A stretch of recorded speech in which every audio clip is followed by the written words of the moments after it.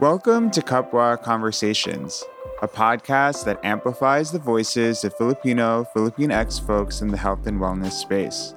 We use the indigenous wisdom of Kapwa, or shared inner self, to connect, inspire, and remember that we are all connected.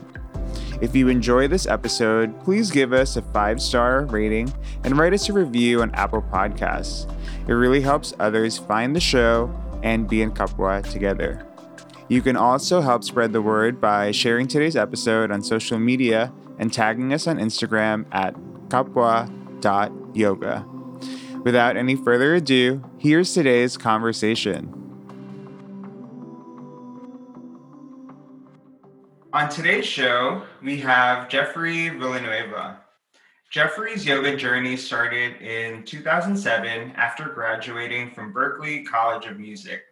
At the time, he couldn't afford to attend daily yoga classes, but the practice was such an emotional healing balm for him that he learned on his own from DVDs, YouTube, and attending one community class each week at his local yoga studio.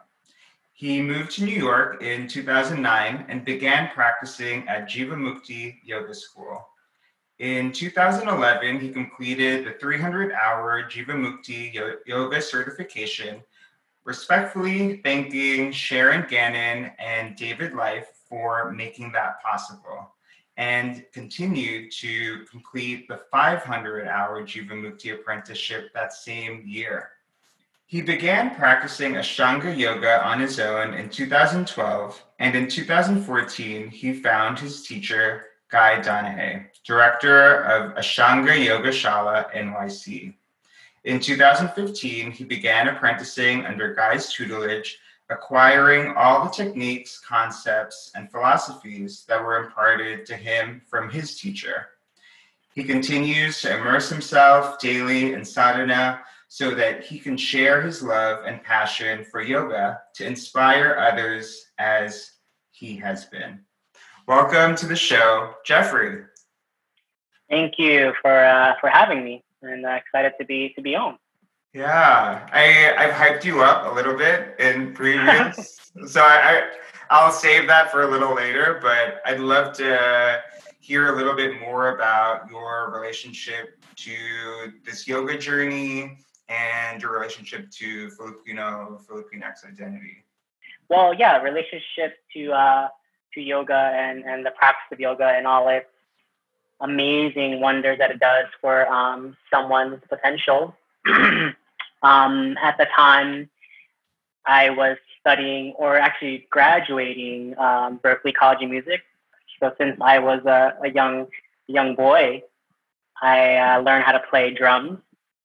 I was self-taught, and my dream was to become this professional musician and travel all the world and play with all these amazing musicians and become famous myself. And I got to do some of those things. Wasn't necessarily famous, and didn't get to play with some of the most famous people that I truly admired. But I did have the opportunity to meet so many different people, travel to so many different places, and really pursue my artistic passion for drumming and for music. In the time I was graduating, I was kind of uninspired with getting better at playing. Also, the demands of being a professional gigging musician and an artist in general was weighing down on me because certain gigs or ideas that I had for myself was not happening at that present moment. At the same time, I just felt uninspired to want to be better in what I was doing musically. I also graduated from Berklee College of Music, but I felt that I wasn't really going anywhere. So yeah, I was in a bit of this kind of a transitional phase or a crossroads. And very randomly, my roommate at the time, who was actually like one of my best friends that I actually haven't spoken to in a long time. So I don't know if that considers He's considered to still be my best friend, but he's the reason why I am where I am in my current life. I came in one day into the apartment, and he was like, Jeffrey, you should practice yoga. And he doesn't practice yoga. He is not very healthy himself. And till this day, I always wonder why did he ask me to do that, or give me the interest to study yoga. And we went across the street, grabbed some DVDs from Barnes and Noble, and I remember my first interaction with I wouldn't say some of the basics, but a basic posture, downward dog. I wanted to vomit, and I wanted to throw up, and I felt nauseous. And then after a couple more times of practicing, for some reason, I just kept on going. And this particular moment, and this was like the lightning bulb, was I was in a grocery store, and I was waiting in line patiently, and some lady had kind of cut in front of me to pay for whatever she wanted to buy. And in the normal Jeffrey pre yoga would have kind of maybe cursed her out, or really would have been agitated, would have maybe possibly started a confrontation. And I remember I just kind of was like, oh, no big deal, whatever. And that was the day where I knew, okay, this yoga, there's something to this yoga. And at the same time, physically, I felt better. But I think most importantly, it was my relationship, or it brought awareness to the relationship with myself and how I see myself, and also my relationship with the environment around me. So the most important thing was this kind of awakening. And I didn't think so much about, this present state of what I'm not doing or what I didn't achieve. I didn't reflect so much about what I could have done better or the past. I also didn't project so much about the future and what has not even occurred. And that was really something monumental for me, because I always worried about the future and thought about, at this age I'll be here, at this age I'll be there, and life doesn't work like that. And it was really actually a beautiful thing to be awake and to understand that it's okay, and it is okay. And I think to know that and to accept that is one way to kind of actually move forward in your life, which is why I am so passionate about, first and foremost, the practice of yoga, and also sharing it through teaching. So that's kind of like a little nutshell of my exposure to it, and why I invest my whole life in this practice. And then my identity, interestingly, was being Filipino, and actually being Filipino and yoga is interesting because you're half Filipino, right, Paul? Is that right? I'm old school mestizo. So my parents are from the Philippines, but they have Spanish and Chinese, but yeah. Okay, yeah. So I was born in the Philippines, and from Manila actually. And yeah, it's Filipinos, we eat a lot of meat. I don't think we're necessarily the healthiest. But that's not to discredit Filipino food. It's really delicious, and if I did eat meat again, I would definitely eat Filipino food. But along the lines of starting to practice yoga and cleaning up your diet, and not even so much for the sake of trying to do it intentionally. It's just that when you do any kind of physical work, especially where it's mindful movement, and you're also creating synergy with the body and your mind, you start to understand that what you put into your body, or rather your body is this vehicle, and how you're treating this vehicle is really going to reflect on how you're going to feel.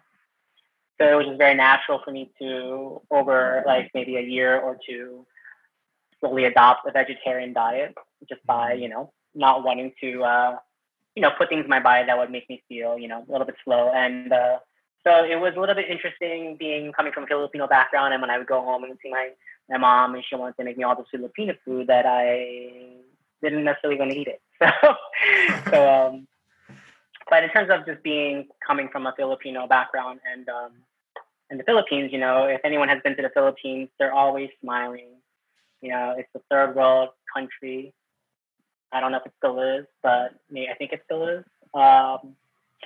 And they're always happy people, and I like to think that myself, I'm very happy, I'm very warm, and we're also about family, and that part is still very strong. Being very family oriented, taking care of of others, and yeah. Yeah. I mean, the thing that I'm still thinking about what you said in the first part with your yoga journey. One, it's very inspirational to hear that you had trouble with a down dog, because if anyone looks up Jeffrey's yoga practice now, it is inspirational to watch.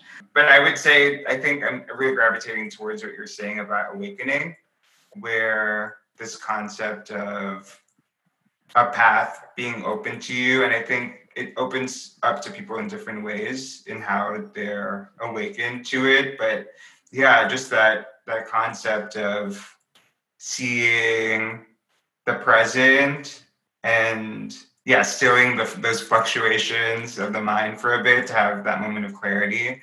And then once you're there, then you have the choice, you have this power of choice to decide. Absolutely. It's I think I think it can be so many different practices that allow you to have this awakening. It just so happened that it was a yoga practice, and yoga practice is so vast. There's a physical asana practice, but there's also just practicing like bhakti yoga, bhakti yoga is like the practice of devotion. So there's so many different avenues to go by. Maybe it wouldn't even be yoga related. It could have been something else, but this was just happened to be the kind of tool that I used to get me to this awakening process. And yeah, what you said there about, that's the key word, choice. We all have choices in life, and sometimes we make bad choices. Sometimes we make really good choices. But for the most part, if we're, to be conscious of the choices you're making and to really be present in those in those moments of choices, then you really are putting it out there in the universe, and that's what's important. You give it your all, you give it your 100, but you're also fully, intentional in that whatever it is that you're choosing to do, whether it be for yourself or for others. And there's really, when it's really at its highest intention, there's nothing to worry about, or it's just out there. And I think that's the beautiful thing about being super conscious and being at a very heightened level of awareness. Mm-hmm. Yeah, and I think that's the thing that this time, I think it's a gift to have that kind of practice cultivated, because for a lot of us, this is recorded around October, this moment of stillness or quiet is being forced on us, and the power of choice is echoing, because a lot of us are alone in our echo chambers. And yeah, if you don't have that sense of awareness, it's easy to go a little mad in these times. Yeah, absolutely. I think it's also very hard to be with yourself nowadays. One of the greatest things about, just because I know somewhat a little bit about it of yoga practices, it's a very individualized practice. It's self-practice, actually. And right. The only person, or the only thing that you're really dealing with is yourself for the most part. And it's really hard to deal with yourself, actually. If I think about it, you can correct me if I'm wrong, but I feel like a lot of people don't want to deal with themselves. So instead of dealing with themselves, I find that they project whatever issues they have with themselves onto others. There's this very amazing quote from one of my teachers that, she said, usually what is coming at you is coming from you. Mm. Usually what is coming at you is coming from you. And there's a lot of magic in that. And I think the biggest or the most significant part of that saying is that, you know, if you take ownership of what is actually of what you're experiencing and also what you're putting out there, then you have no one to blame. And if anyone to blame, yourself. And to take ownership is really to take actually complete control of any situation you're in. So if someone or something is occurring to you, and to understand that, oh, maybe this is happening because it's something that I'm projecting. Have to take clear ownership there. And then once you know that, you can change that. You're like, well, I don't want this person being like this towards me, so I'm gonna direct a different kind of energy towards that person. Whether that is the case or not, but and it really what it attracts is it attracts this act of being kind no matter what. Always, it also attracts, you know, seeing yourself in others. And what this kind of the state of our world right now, including myself, you know, allows us to really be introspective.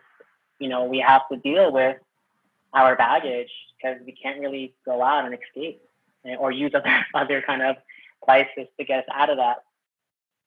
And I think that can be very, very powerful if dealt with. I also believe it can be very painful, and I don't think it should be this way or that way. I think whatever way it is, and I think it can be all of it. It can be joyful, it can be painful, lead to some suffering, it can lead to a lot of awakening. I think if you look at it differently, it can lead to so many different beautiful possibilities. But it's how we react to it, and then how we process it. And then after we process it, what are we going to do about it? Do I want to be the same person, or do I want to be the type of person that is going to kind of elevate or change in a way that can truly benefit my well-being and also the well-being of others? Yeah. This is the awakening. This is, yeah. I mean, the quote I'm thinking of, I think it was Iyengar said it, that pain is your guru. Absolutely, yeah. And yeah, you've echoed that with what got you into yoga after graduating Berkeley. And I think I've had a similar touches of that from having dance injuries and yeah, just feeling the wear and tear of that kind of lifestyle for myself.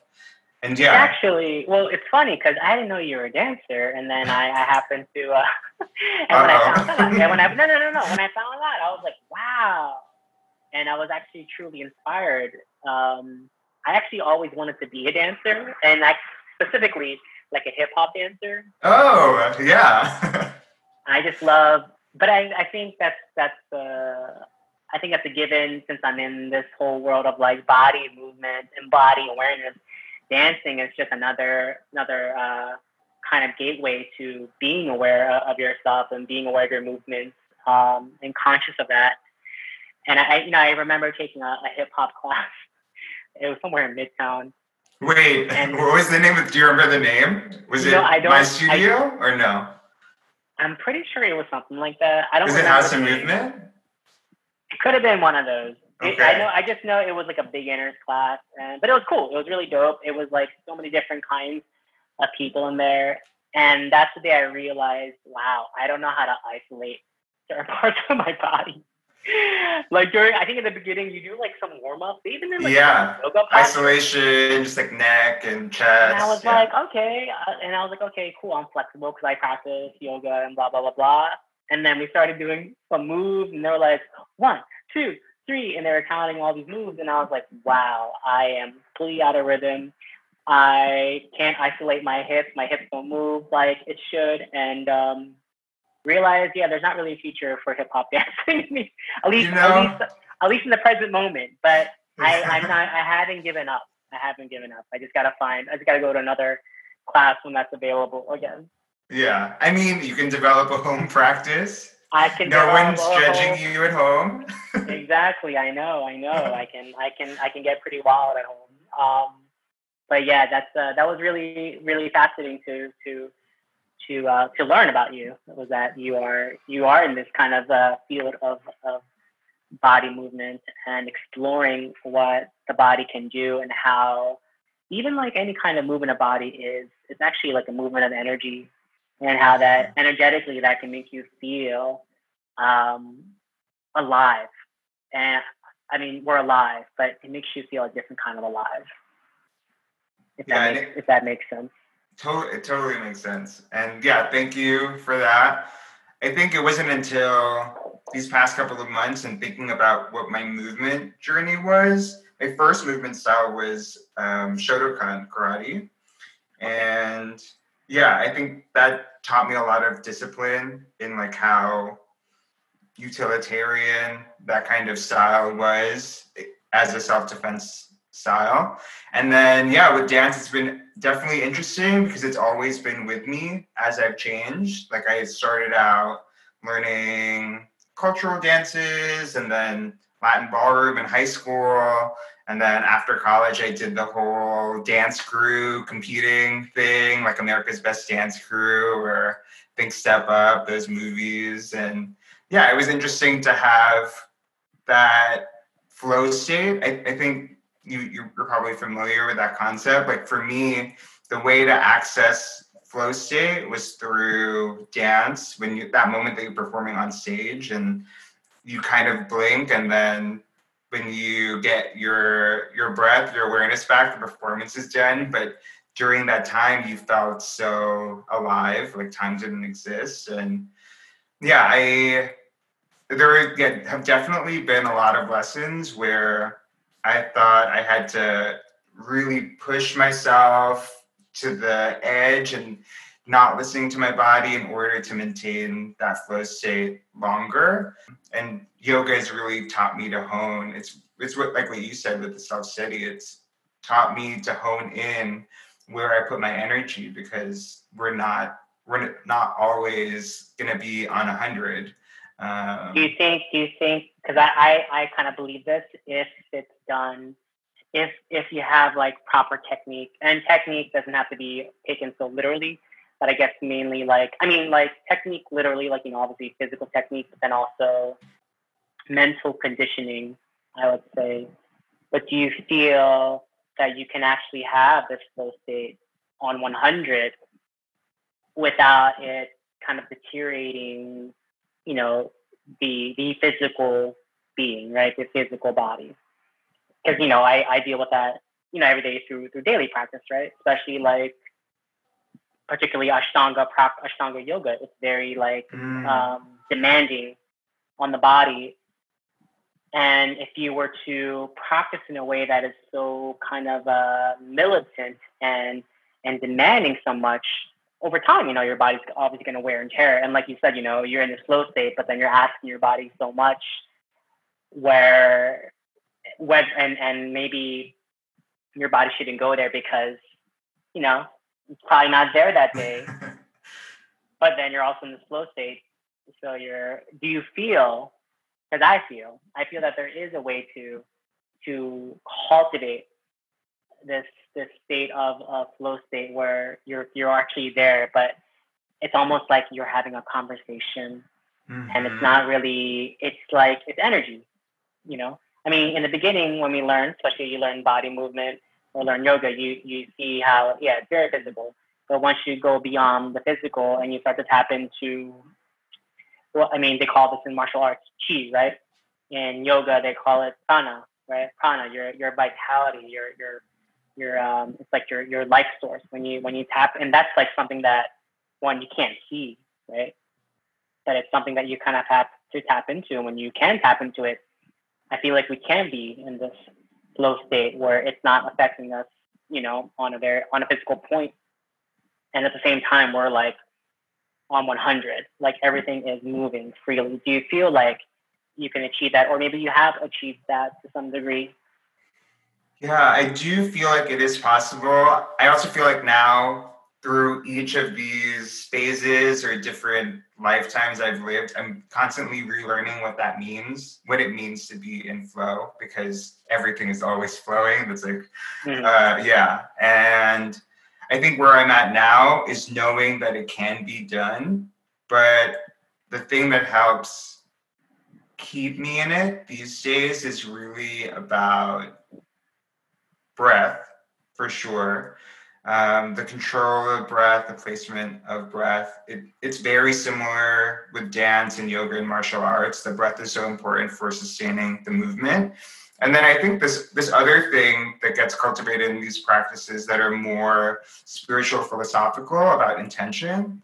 And for me, it really helps to understand what my intention is going into the thing that I'll be exerting my energy to. So for dance, for me, it helps to think about what it, what am I doing with my body? What message, what vessel am I being to this bigger message? Because usually it'll be performance based. Like, what is the message that deep within me I'm trying to reach out, and deep within you I want you to feel that through my movement.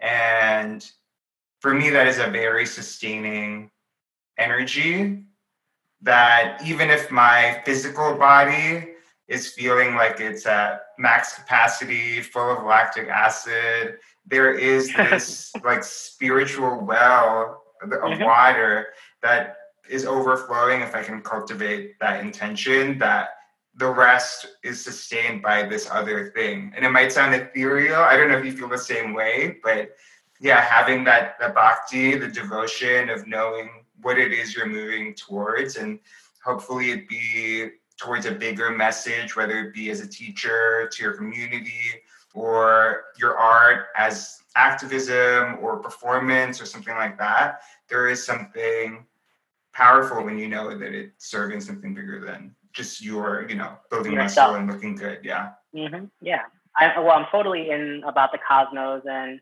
ethereal. And I mean, we try to know so much in this world, and we try to want to understand so much, and everything has to be explained. But what's also so bad in things not being explained and allowing ourselves to believe? And I feel that a lot of us, I mean, I don't know who might say this, but no one believes so much. We always have to have an answer for everything. But what if we just believe and allow that belief to manifest into something that can be,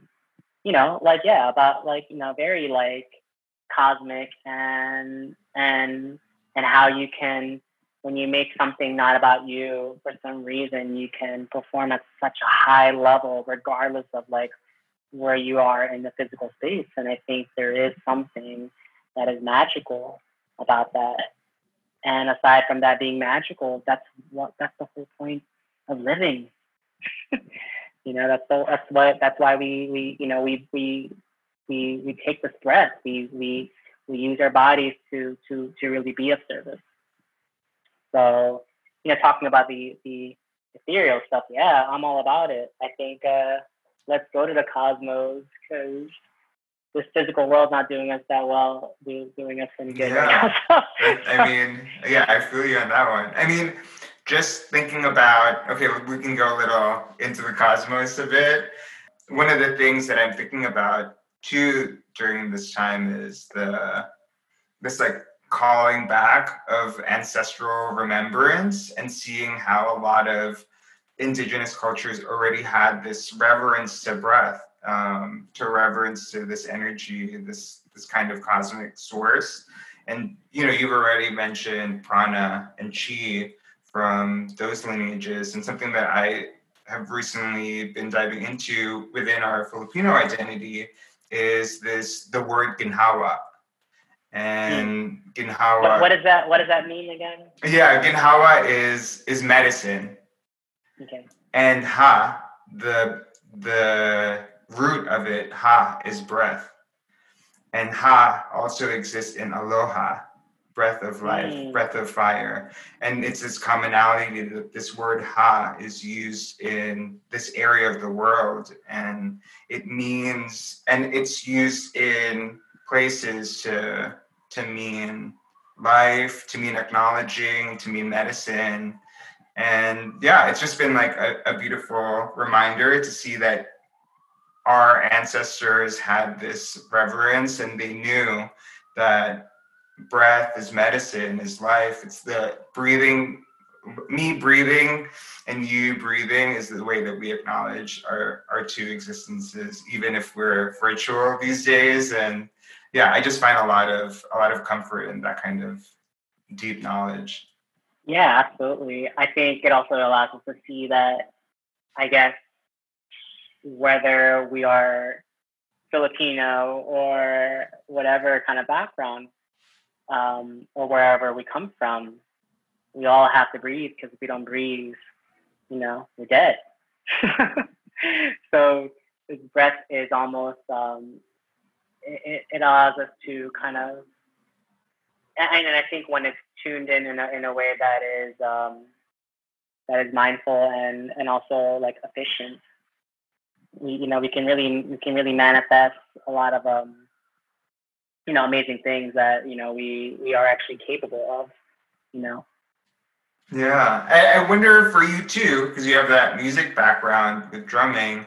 Do you feel like that flow state is access to you through music, and then is that equally transferable to yoga? I mean, I know that your background is more Ashtanga, so you don't usually play music, but for me, which is why I found it surprising that you said you weren't good at hip hop, is that having this a musical background and then a body movement background, I would assume that there's a lot of synergy with sound, rhythm, frequency, all of that things that would Yeah, translate. I guess, like, I mean, especially being a drummer, what's the drummer's job? Drummer's job is to like give Keep the that backbeat. BPM, yeah. Exactly, right. Make people dance. So yeah, I guess it is transmitted, but I guess it wasn't transmitted when it came to dance. So so that's where it fell short. But I'm sure there's other drummers out there that can hack that. But yeah, it just didn't manifest to me. But there is definitely like, it's interesting. Music and yoga. When I trained with Jivamukhi Yoga School, Jiva Mukti, or to be a Jiva Muktan, right? Jiva is soul, right? Or the individual soul, right? The soul. And then Mukti is liberation. So Jiva Mukti or Jiva Muktan is to be liberated while living, essentially. These five tenets are kind of like ways to maybe to get there. At least this is their philosophy, right? This is Sharon Gannon and David Life. And one of their tenets is nadam, and nadam is sound, and sound can be like, obviously, like music, an actual, like, song. It could be just vibration, even the vibration on the sound of Om, right, which is a never ending. It never ends. It's always there. It's everlasting. So this idea of, I think I've experienced it from the very young age before yoga, this nod and this sound, because I was totally immersed in, not just like music, but like the passion for it, and how it can make you feel so many things, right? Music can make you feel sad, can make you feel happy, makes you want to move. So I do feel that music can also shape the, one's like yogic practice. I don't think it's like one size fits all. In the Ashtanga way of practicing, which I do, is my personal practice currently now. There is no music, but actually there is music. There is nadam. And what is the music? What would you Your think the breath, music?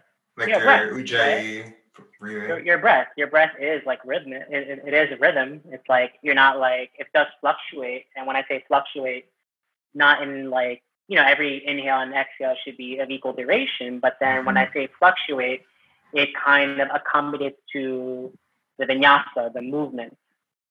So maybe a certain movement within the vinyasa, you might need to expand the inhale, or maybe shorten the inhale, or maybe whatever movement will need to expand the exhale, whatever, vice versa.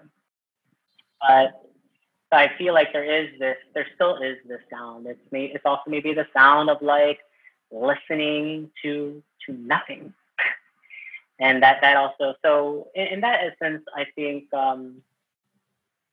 well, back to like actual music in practicing yoga, I think it can be very therapeutic. It can definitely lead you to another kind of flow state in our practice, which I think is beautiful. I think there's also something very beautiful about also practicing with just listening to yourself. I think music can be great. I also think it can be a crutch. Some people, I mean, well, this is in reference to practicing. Oh yeah, not, no. yeah, not in general, but some people need to, or some practitioners depend on music to get them Mm, into that flow state. So I think when it becomes a dependency, then maybe I wouldn't say that's bad, and I don't necessarily think it's negative. I think it's something that should be rather observed. Why are we dependent on this? Why do we need this? This, whatever this is, a sound to get us into this other state. And I think when it becomes dependency, maybe that's something that should be kind of watched.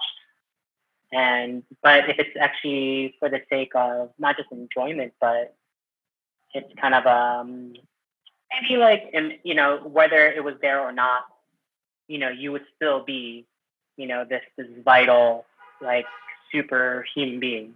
Then I think it can be something really beneficial. I also think, there's something to, like, someone always needs silence to practice. I think that's a great thing, but if you can't tap into this flow state when there's constant chaos and noise going around you, I also think that's something that should be observed. If anything, do you know who Dharma Mitra is? yeah. Right, Dharma Mitra. He's quite a master, and he says one of the best places to practice yoga is New York City. You would think he would say, "Oh yeah, go to like some cave or some mountain where there's like no Right. one around and it's quiet," and it would make sense why he would say that. You have all these vices in New York City. You have all these sounds. You have all these distractions, and this is really your opportunity to be with these distractions, these noises, and how can through all this, how can we allow ourselves to not be reactive? And that's like the biggest thing that I learned in my practice as well. For instance, I'm tired. I'm tired today, but I'm going to do my practice. How do I not react to me being tired? How can I just watch it? And then most importantly, how can I accommodate myself to how I'm feeling today, to what I'm about to do? And I think that goes within everything in life. Dance. I don't feel so strong today, but I can still move because I'm gonna move in a way that's gonna accommodate to how I'm feeling. And then that's another that goes back to just being fully aware. Or maybe I feel agitated today and I have to go to my office job and deal with people I want to deal with. But how can I still be this this, this being that is not going to react to me being agitated, and then that's going to maybe you know affect those that I come to encounter. So I think it's just not being. I think to not be so reactive in certain situations, and just to be like the observer, right? To watch Right. Or and to really allow us, listen. yeah, to listen. Yeah.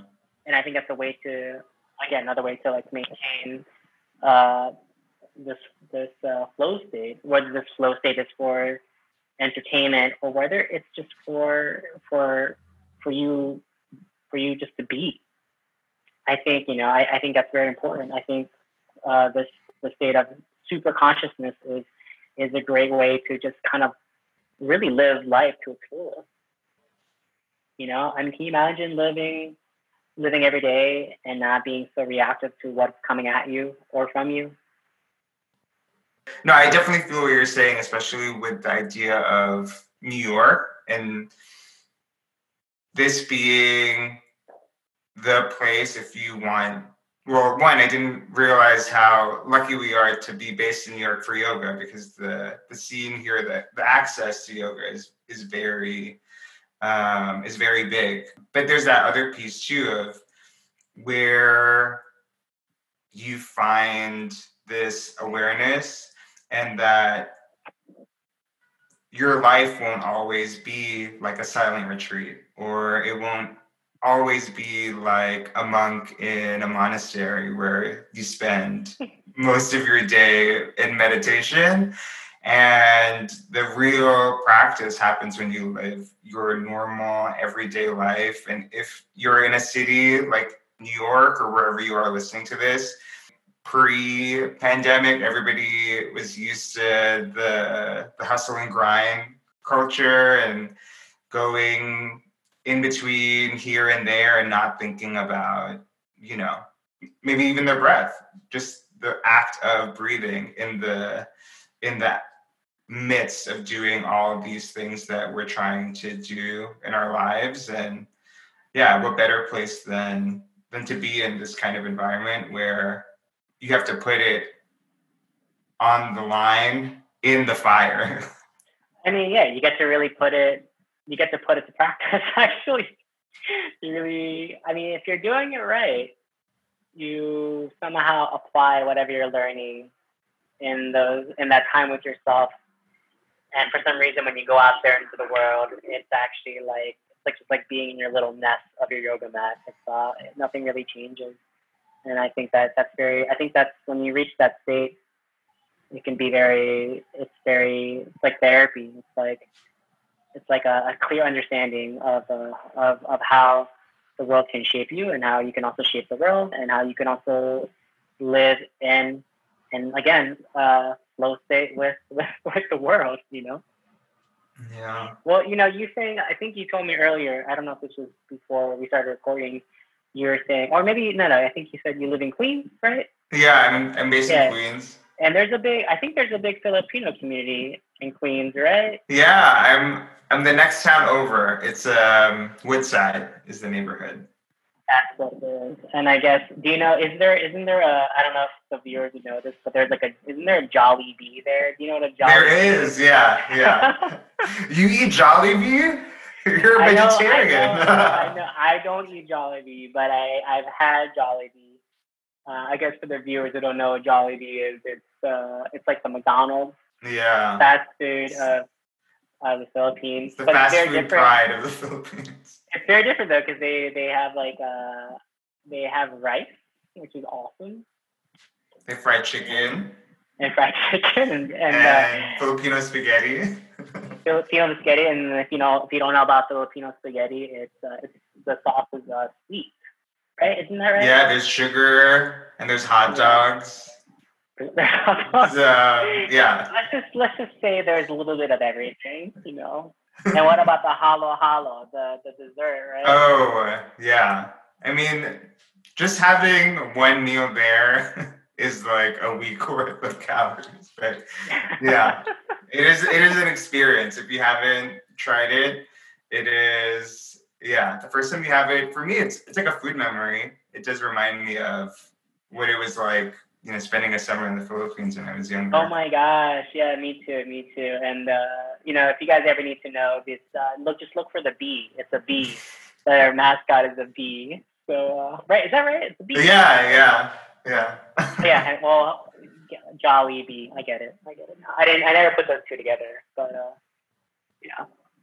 Yeah, I wonder, I guess a little bit with while we're in the Filipino topic, is how has it been like for you talking to your family about what you do as a yoga teacher, and do they understand the calling that I feel like, you know, is pretty clear as something that is driving you? I wonder how that gets translated to Filipino parents. Yeah, I guess Asian parents in general, but Filipino parents, like my mother is a medical technologist. But I think I'm quite an interesting situation because so I guess like Filipino culture, I mean, I don't know if I'm wrong about this, but you know, most, you know, they either want you to have like some kind of job that is like, you know, sustainable and, you know, like become a doctor. But I think I'm in an interesting situation because my parents they never forced anything upon me. Even when I was like, oh, hey, I want to become a musician. They were like, yeah, okay, well, yeah. You want to go to school for music? Oh, of course. You want to travel all the way to Boston to music? Oh, okay, of course. Oh, you want to not play music anymore and teach yoga? Oh, okay. My parents were never really. They always supported me. So I guess I don't have a typical. I don't know if it's right to say typical, but I don't think I have typical Filipino parents. They really embrace everything that I continue to do. Been very super supportive. I also believe that maybe transitioning also to yoga and my demeanor and how my attitude just kind of changed. Just like my overall vibe. I was not that I was an asshole before, but I was like obviously much calmer. If I was kind before, I was even that much kinder, and I think they just my outlook on life was a lot different. So I think with them seeing this relationship with myself and how I was able to really understand these challenges that I experienced and move through it like as if there weren't waves, but I was just kind of like flowing with it. I think it was really they were like, oh, okay, this is what he was meant to do, at least right now in his life. So yeah, I mean my siblings, they all have like, jobs, which is nothing wrong with that. There's absolutely nothing wrong with that. Especially, I mean, if you think about it now, I think, we can't even be around people. I mean, my job is so dependent on, being with people, being in contact and physical contact with others. So, maybe, so yeah, that's also kind of interesting because I'm on, with this, what we're going through right now, we obviously can't be in like small spaces and touch each other. So it's definitely been quite an interesting shift. So yeah. Yeah. They're always very, very supportive. They still are. So yeah. That's great to hear. Yeah, I mean, mine also been pretty supportive. I think for me, where the identity and then the teachings of yoga, where I see it brush up most with my parents, is just like the looking back on the tools or maybe lack thereof of tools that I had to deal with my emotions that were taught to me.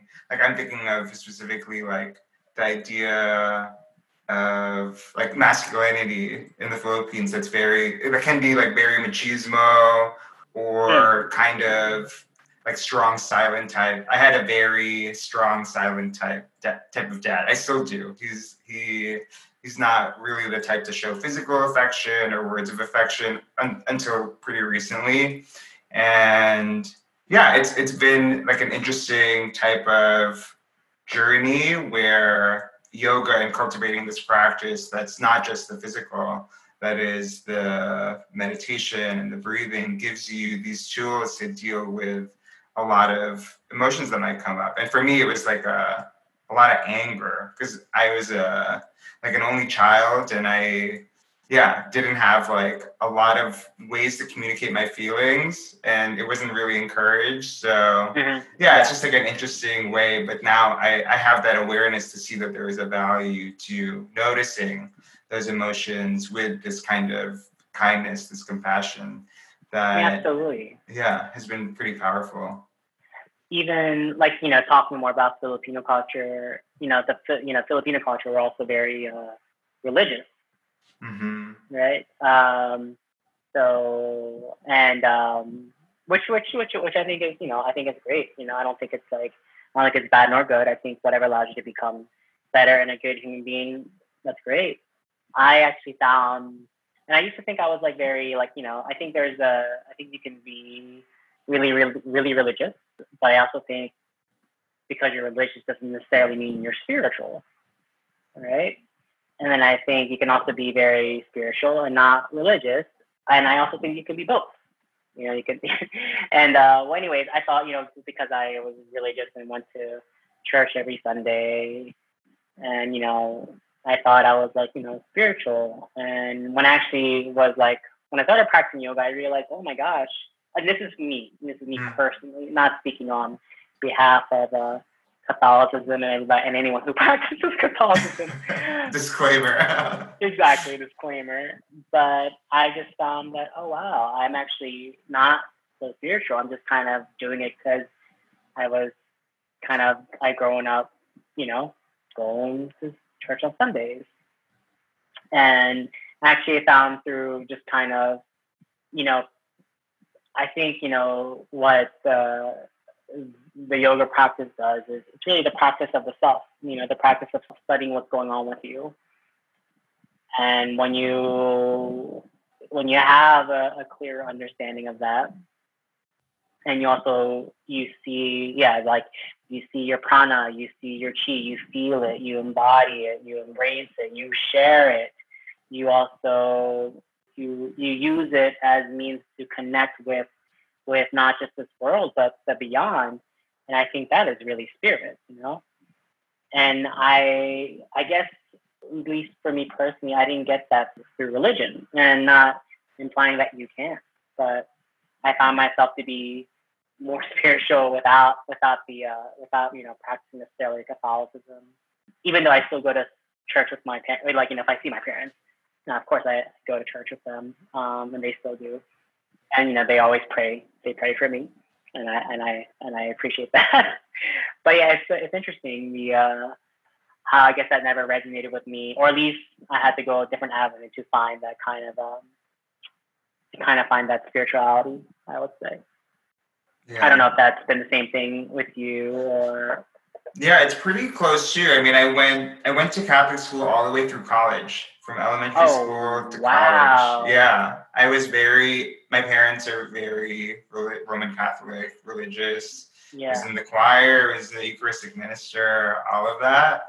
And yeah, now I would say that I'm a very spiritual person, but not as religious. I think similar to what you're saying, but I'll always consider Catholicism, Christianity as like the home base from where I learned a lot of spiritual values that I think translate the core of a lot of those messages is the core of a lot of other religions. Like that, the concept of unconditional love is the big one that I think about. Mm-hmm. that is taught through a lot of different traditions. And yeah, I like to see, I think this is really a good way to bring it all together, where like the name of this podcast uses the word kapwa, and kapwa is the Filipino word for shared inner self, or seeing the self in the other. And it really is the indigenous wisdom, the indigenous Filipino wisdom of interconnectedness, to see that you are in another person and you are also in the earth. You see all of these different types of interconnections, and then it just makes you a little more empathetic, especially in this kind of world that we're in now, which feels very disconnected. Absolutely. I 100% agree with you. And it's really, I think really that would be, if anyone had to have a goal in life, that'd be something to strive for, to understand that, we all benefit from one another. And if we do hurt one another, it's going to hurt us at the same time, whether that be, human beings to human beings, or just like understanding what we're doing to this environment that we live in, to Mother Earth, our relationship with Mother Earth. So it's very, and I also think that's what the teachings of yoga, but I think the teachings of a lot of, like you said, it's like the base, like in Catholicism, which I do believe as well. Like, they always, have this, it all links together with, like, having empathy and really, seeing yourself in others, and how, to be selfless in a sense. Before we start to wrap up the conversation, is there anything that we haven't touched on that you feel called to bring? Yeah, I don't think there's anything we haven't necessarily, but if I wanted to just kind of share, I guess, whatever's on the top of my mind right now, I would say, really follow your heart and live a life that not just like encourages you to be better, but really encourages others to be uplifted and to feel that they're capable and able. And yeah, follow your dreams, follow your heart. I think we need more artists and we need more art out there. We need more things in life that are not so much about making money or just greed. We need things that are gonna inspire us. So yeah, that's about it. I think with having these conversations and sharing them out, that's something that I hope as an intention that it will inspire people, whether or not you happen to identify being Filipino, Filipinx. I hope that by hearing our stories, you are inspired to take these paths less traveled, especially if you are interested in art and health and wellness in a lot of these areas that they may not be the careers that our parents thought would be pathways to success or stability, but there is something about listening to yourself, cultivating that inner voice, and then really following it intentionally. So yeah, I hope if you're listening to this, that really sits with you today.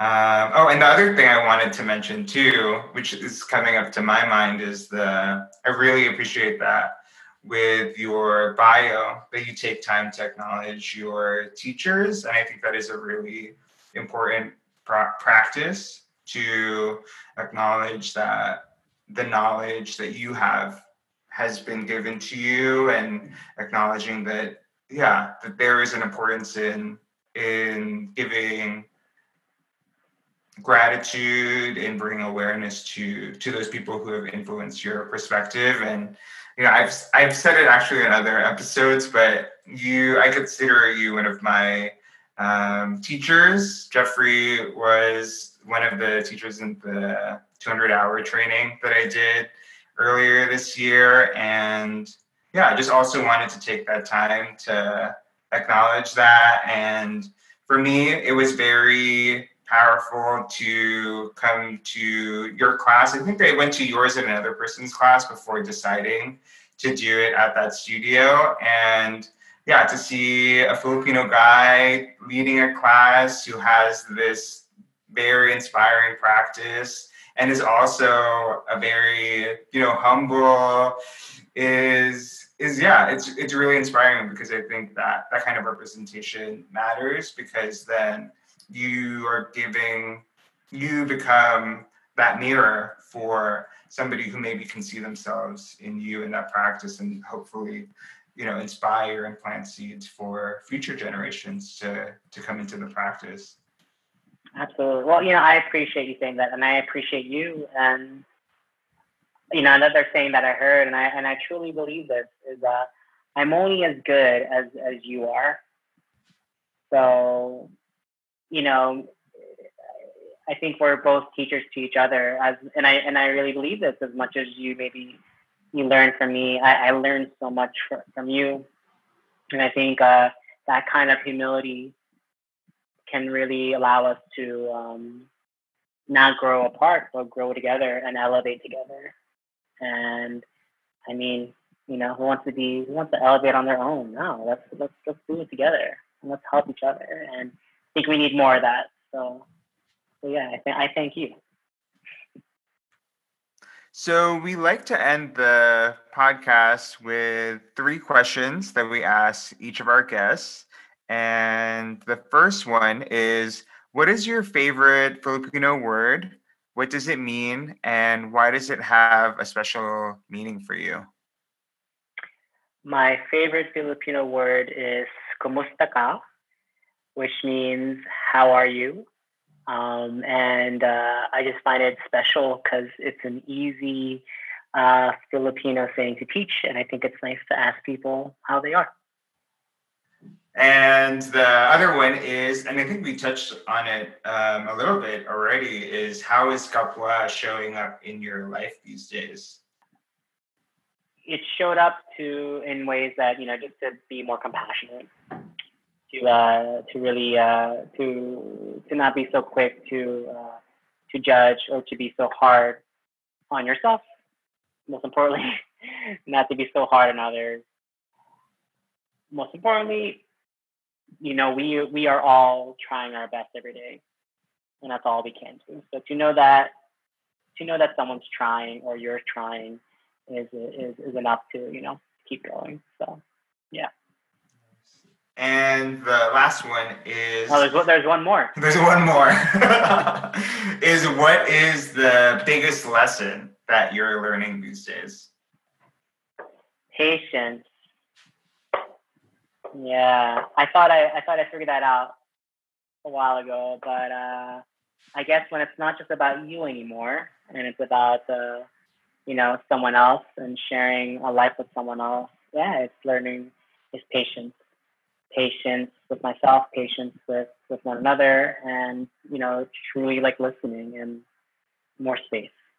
Space for us to see and for us to listen. So yeah. And if people want to be in touch with you, if they're called after hearing this conversation, how can they be connected to you? You guys can connect with me through my Instagram. You can always DM me at Jeffrey Villanueva Yoga, www.jeffreyvillanueva.com. You can also catch me on there. You can write me a message. And I'm pretty low key, but I always try to do my best to reply to, if someone needs something. So yeah. That's great. Yeah. So thank you again. Thank you, Paul. Thank you. I appreciate you, inviting me, and it was super sweet to learn more about you and to talk with you. And kind of building this kind of a Filipino community, and it's great. So I appreciate that. And that was today's episode. Thank you so much to Jeffrey for joining the conversation. All the info mentioned for his website and personal Instagram will be included in the show notes. Jeffrey is also offering an inversions workshop through Yoga Vida at the end of January, and that'll be included in the show notes as well. If you liked what you heard and feel called to connect further, subscribe, leave a 5-star review for the podcast, and follow us on Instagram at kapwa.yoga. We host an IG Live after show the Monday after each episode releases, and that's a great way for you to be involved in the conversation with us. This podcast is a part of Kapwa Yoga, a movement and mindfulness practice that integrates my background in dance, yoga, and organizational psychology. You can check out our website at www.kapwa.yoga to find out more about our services. A special thank you to Uga for the song production and theme song. You can find more about him on Instagram at uga.xyz. Thank you for listening. Maraming salamat, and catch you in the next conversation.